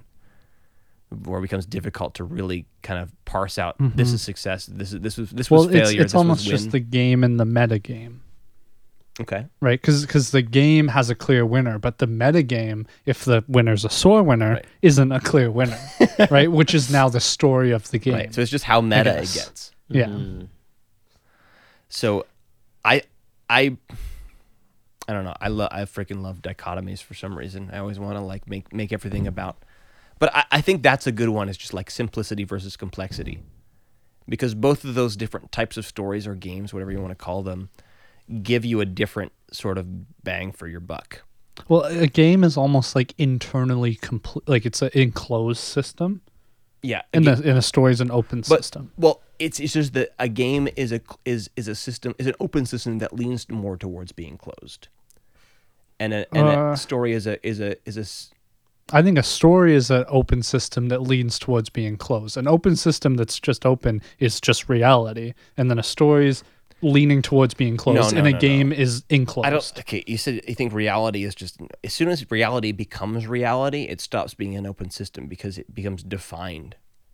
Like okay, so then there's just but in terms of story, nothing. Okay, so you might have an idea here. I don't know if it's good.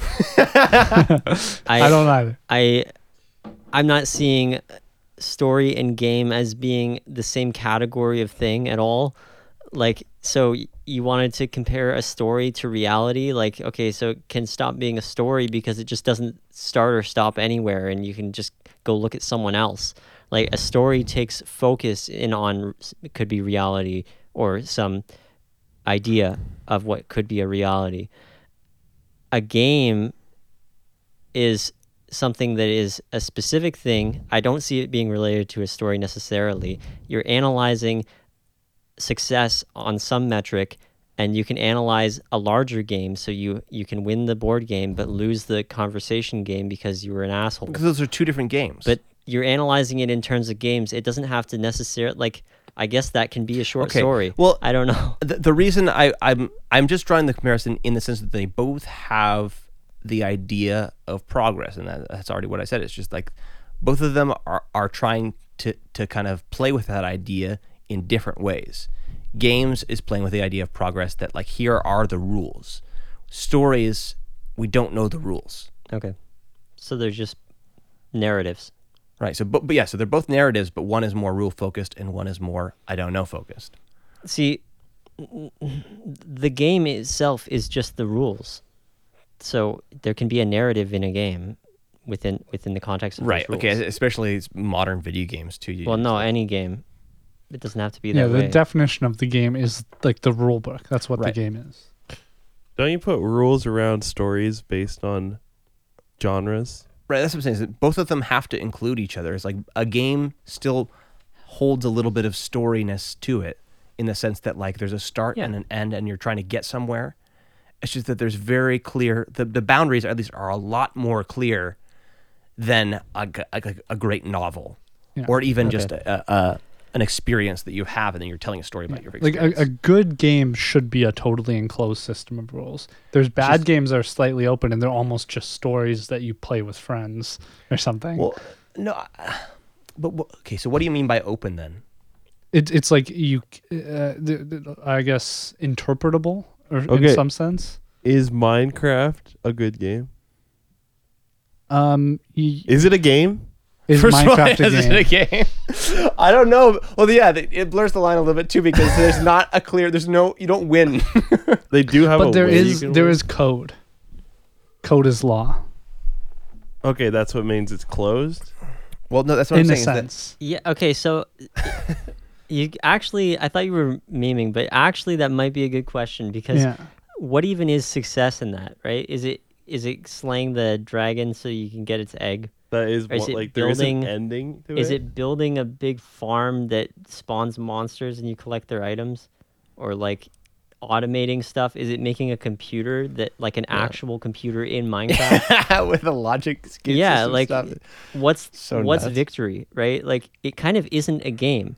Well, It's- is that the requirement it's of game? a Because you said system. rules earlier. You said rules are the requirement, Yeah, and I'm the not sure I code agree is with the that. condition, rules. Yeah. kind of.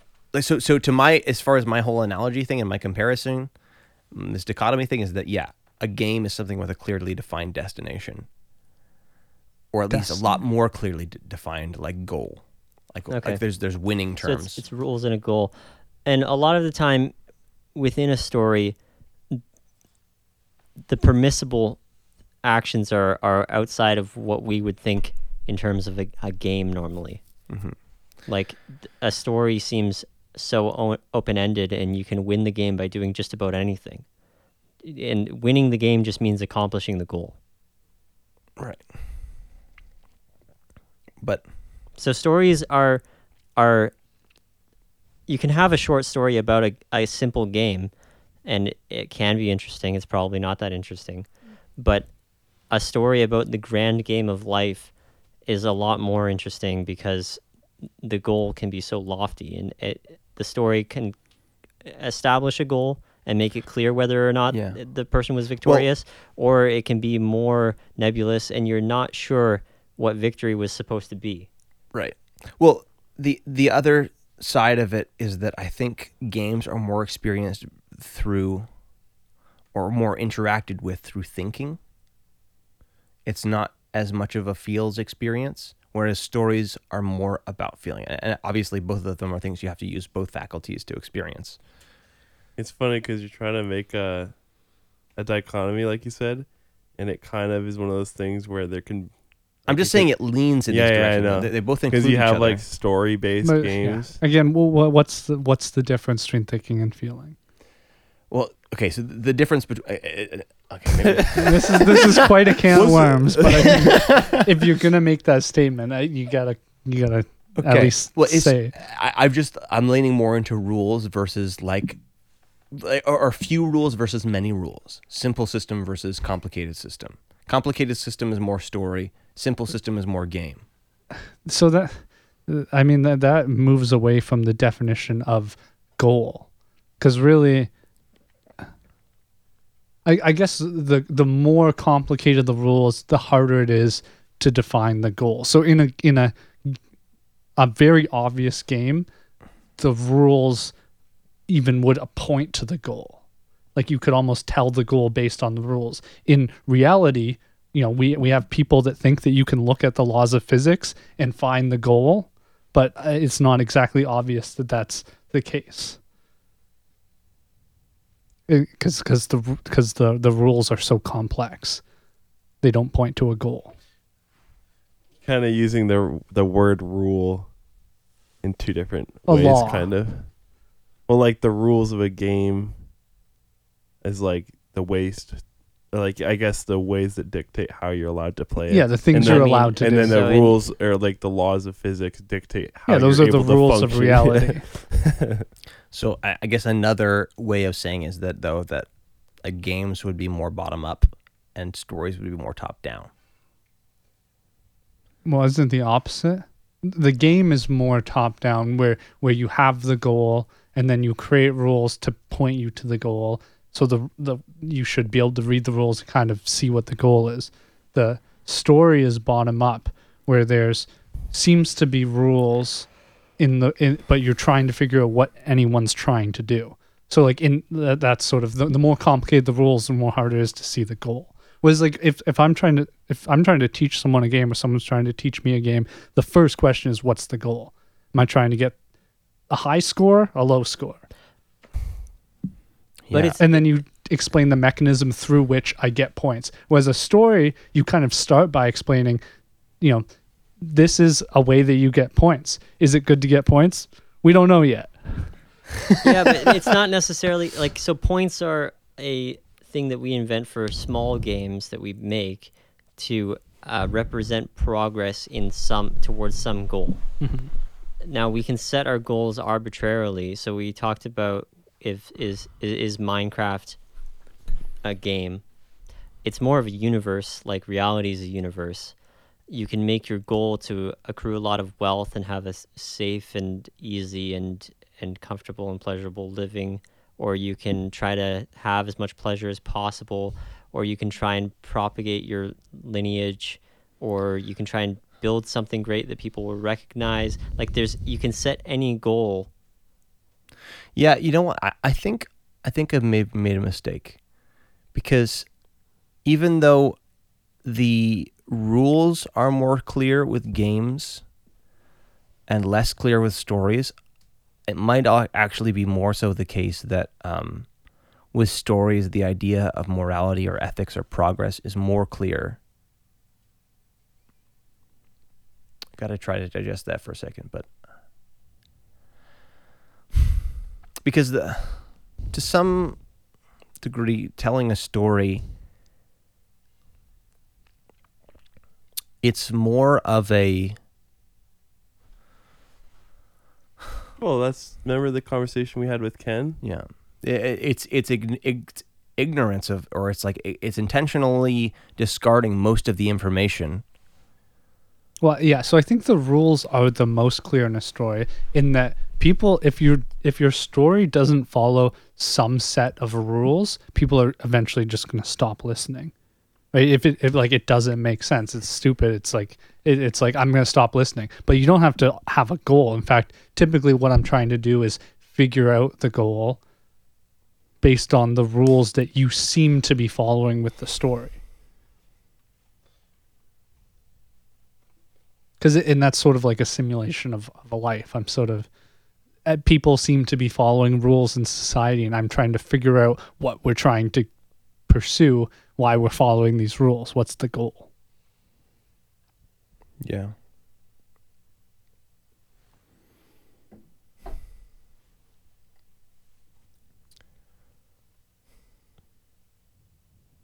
This is a.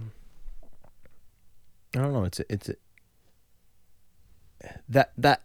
the compare, like I don't know why I want to put those two things in the same. Like why I want to compare those two things. I guess I just had the intuition that, okay, like if there's sort of, well, at least the feeling thinking thing lines up with it pretty well anyways. You wanted to draw some relationship between thinking and game and feeling and story. Is that it? Yeah. Or that was your intuition that those were related in that way? I think we need to talk more about thinking and feeling later. Yeah. But what we can say at least now is that games occur within systems, and you can tell stories about things that occur in that system. Well, okay, so games and stories are both simulations. Simulations. Okay. Well, you got to be clearer about what you mean by simulation, because I don't know why that is a word that should encompass both. They're I don't know, in some way separated from reality, but they need to be like enough to reality for us to do them. Okay. So they're like little distilled versions of reality. Mm-hmm. But I think maybe you're onto something with what they're distilling from reality. Whereas a game is distilling the situations where you're in pursuit of a goal, typically in competition, sometimes in cooperation with people, and a story is pursuing where you're trying to intuit rules. Yeah, well, and for some reason, like a story seems more inclusive to me.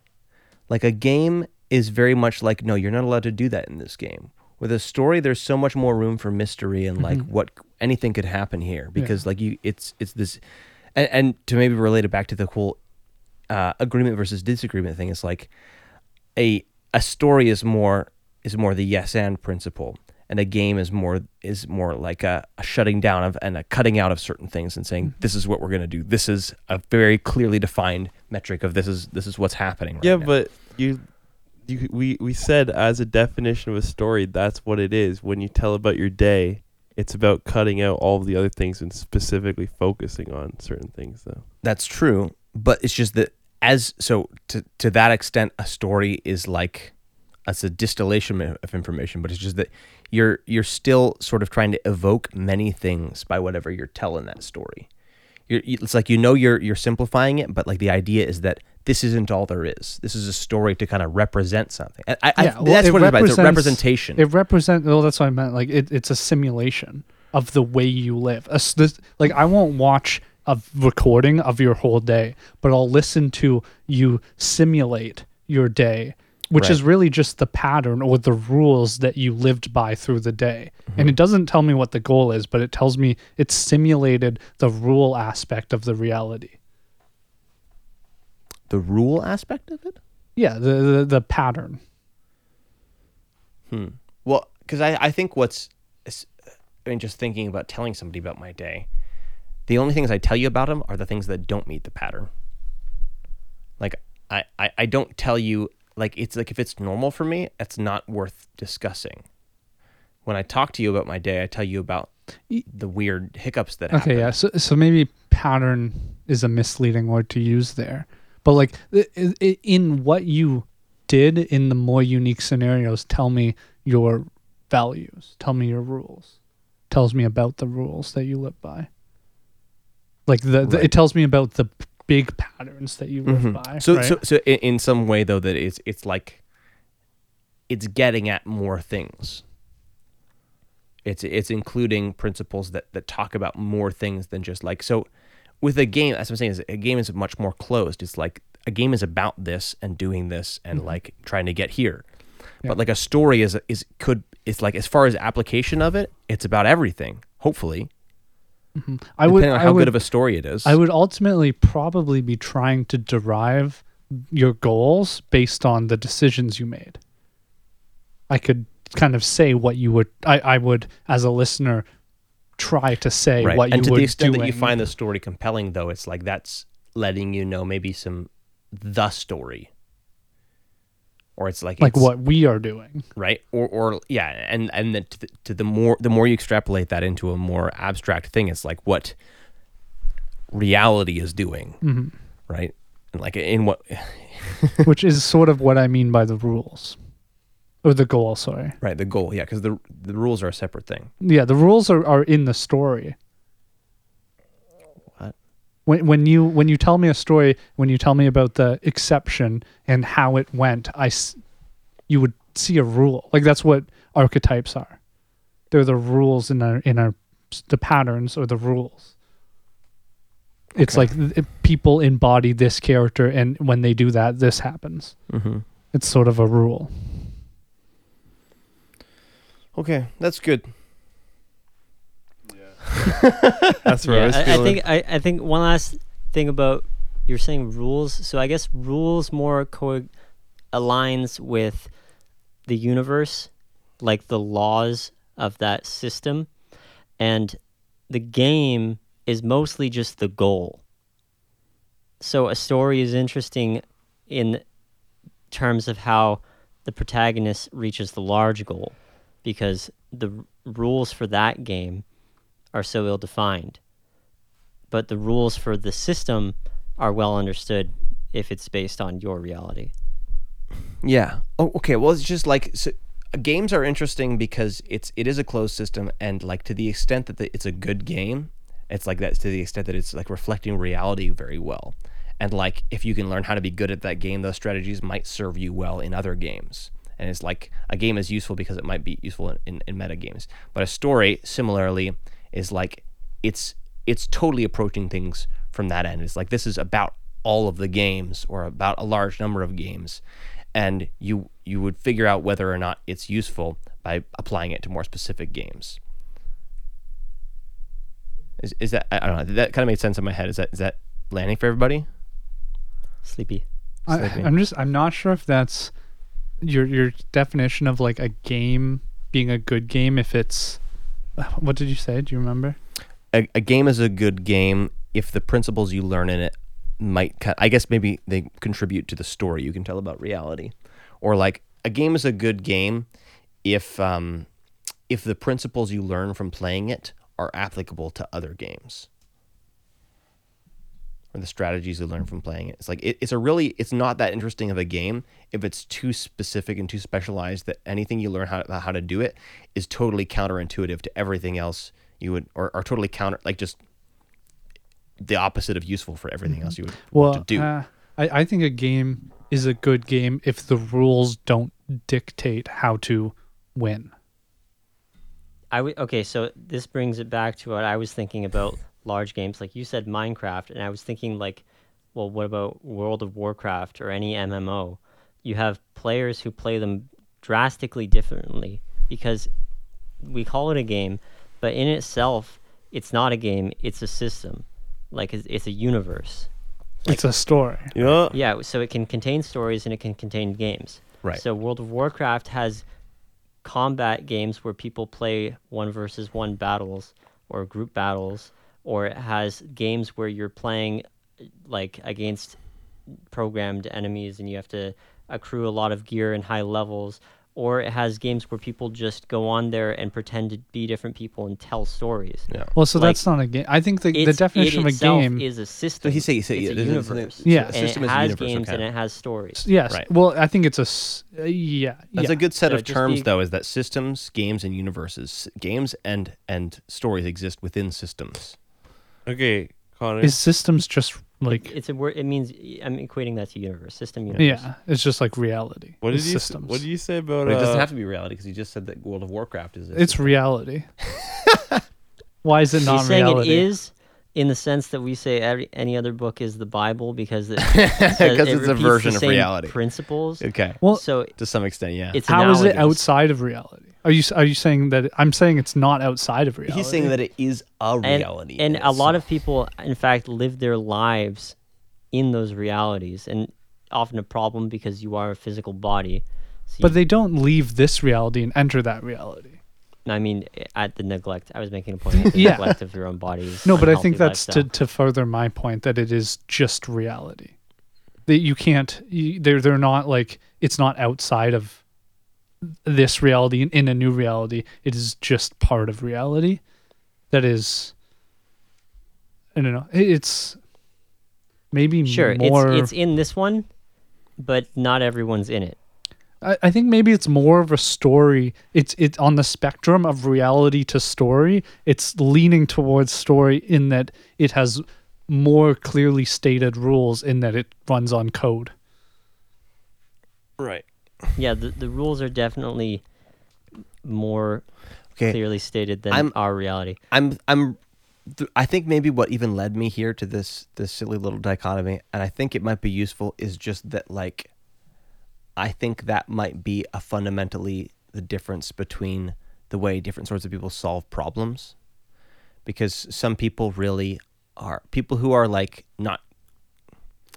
Usually, if you're a good listener, you're more inclined to be willing to take in a whole bunch of details and kind of let the game be really, really big.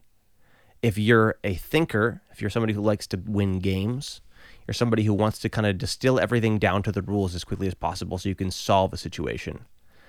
But the other type of person is somebody who's a lot more not quite as focused on the solution. So I guess the progress thing can't even be their commonality, because like some people, it's like you get to a solution, you get to a better destination somehow just by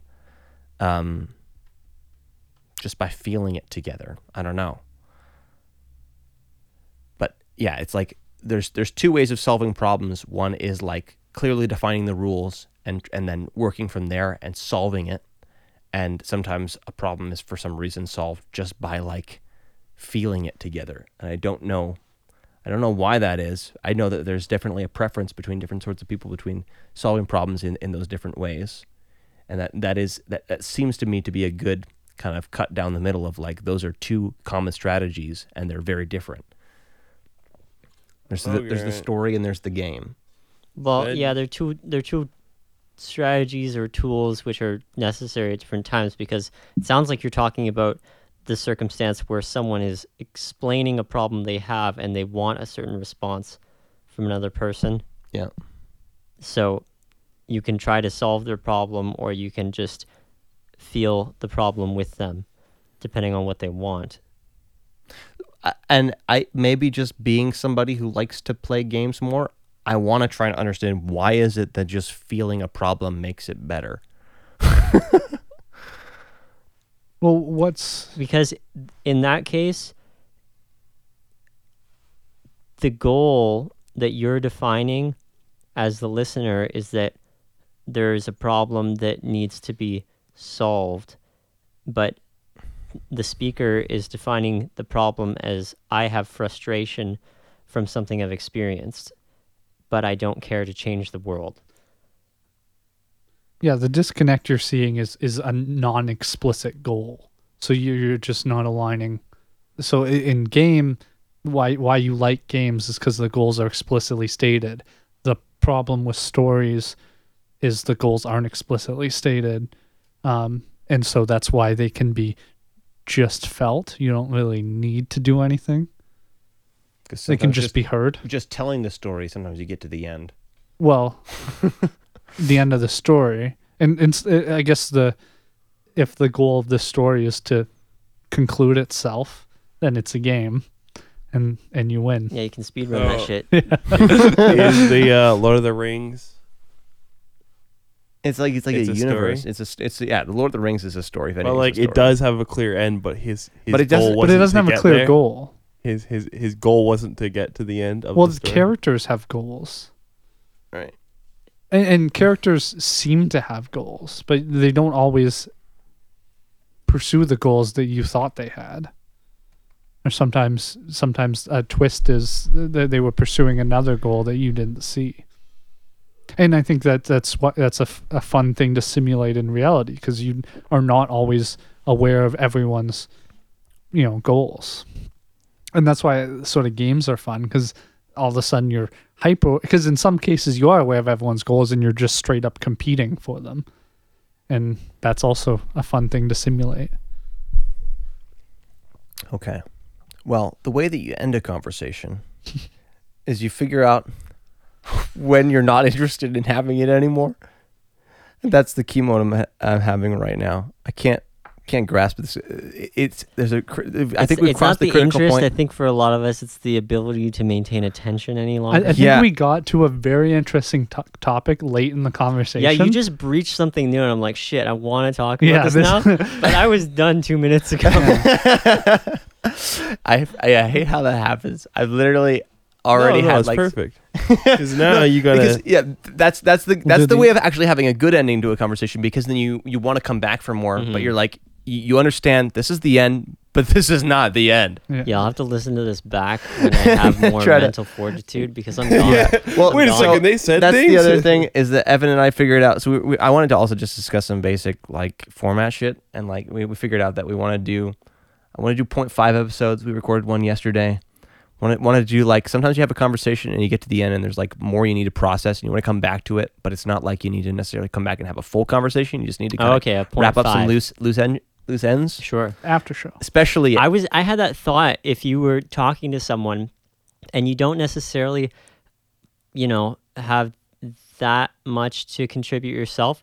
Or not even that. It's that when I listened to your conversation without me, I was like, I have things that I want to say. So, and then if you're talking to someone, we're all going to want to talk about it. So Yeah. we're going to have a 0.5. Yeah, well, I mean, I'm down to if you guys want to come over and do some 0.5 episodes. I was just doing it with Evan because he's handy all the time, and sometimes I just have ideas I want to flesh out with him. But if you guys want to come over and do some 0.5 episodes, I I'm love very happy. 0.5. Yeah, Man. 0.5 sounds good. Especially because I mean, I hope to have some guests that their time would be limited because they're busy means and they're a good interesting enough. guest. Yeah, they're good guests if their time's limited. That just means that we might talk about some stuff that like yeah, guys, is I have good. to go. Actually, I have another thing. Yeah. Man, this is a good guest. Don't want to dude, toot that my guy's own got horn, a but I do schedule? have something after Literally this. what dictates He it had on Joe something else Rogan. planned though. today? It's like, whoa, 2-hour interview. Yeah. Must be a good guess. It's 10 o'clock at night. I've got to go do something else. Well, so sometimes I've already run into a couple situations like that, and it's like, gotta keep talking about that because there's more there. Got it. So we'll do that, and that's it's nice to end a conversation on a point where it's like that. I still got that conversation has to continue in here, and then later on, when that conversation is distilled down to something that's more interesting, I'll let somebody take the mic and share the conversation I had inside my head, and we'll have another good conversation outside here in a real room. But until then, I think that's the end of the inaugural episode of This Could Be Interesting. Damn, I hope dude, it was dude. interesting. Don't know if it was, but I hope so. Oh, you're supposed to say that at the beginning. Oh yeah, true. Well, this could have At been the end, you got to interesting. say, well, could this have been was interesting. Well, that was interesting. If you enjoyed this conversation, consider sharing it with someone else you think might enjoy it. Even better, try to find someone you think might disagree with something here, and take some time to listen to their perspective. Try to have a meaningful, good faith conversation. I think if we can get better at this, we might actually change the world. Anyway, thanks for listening. I'll catch you next time.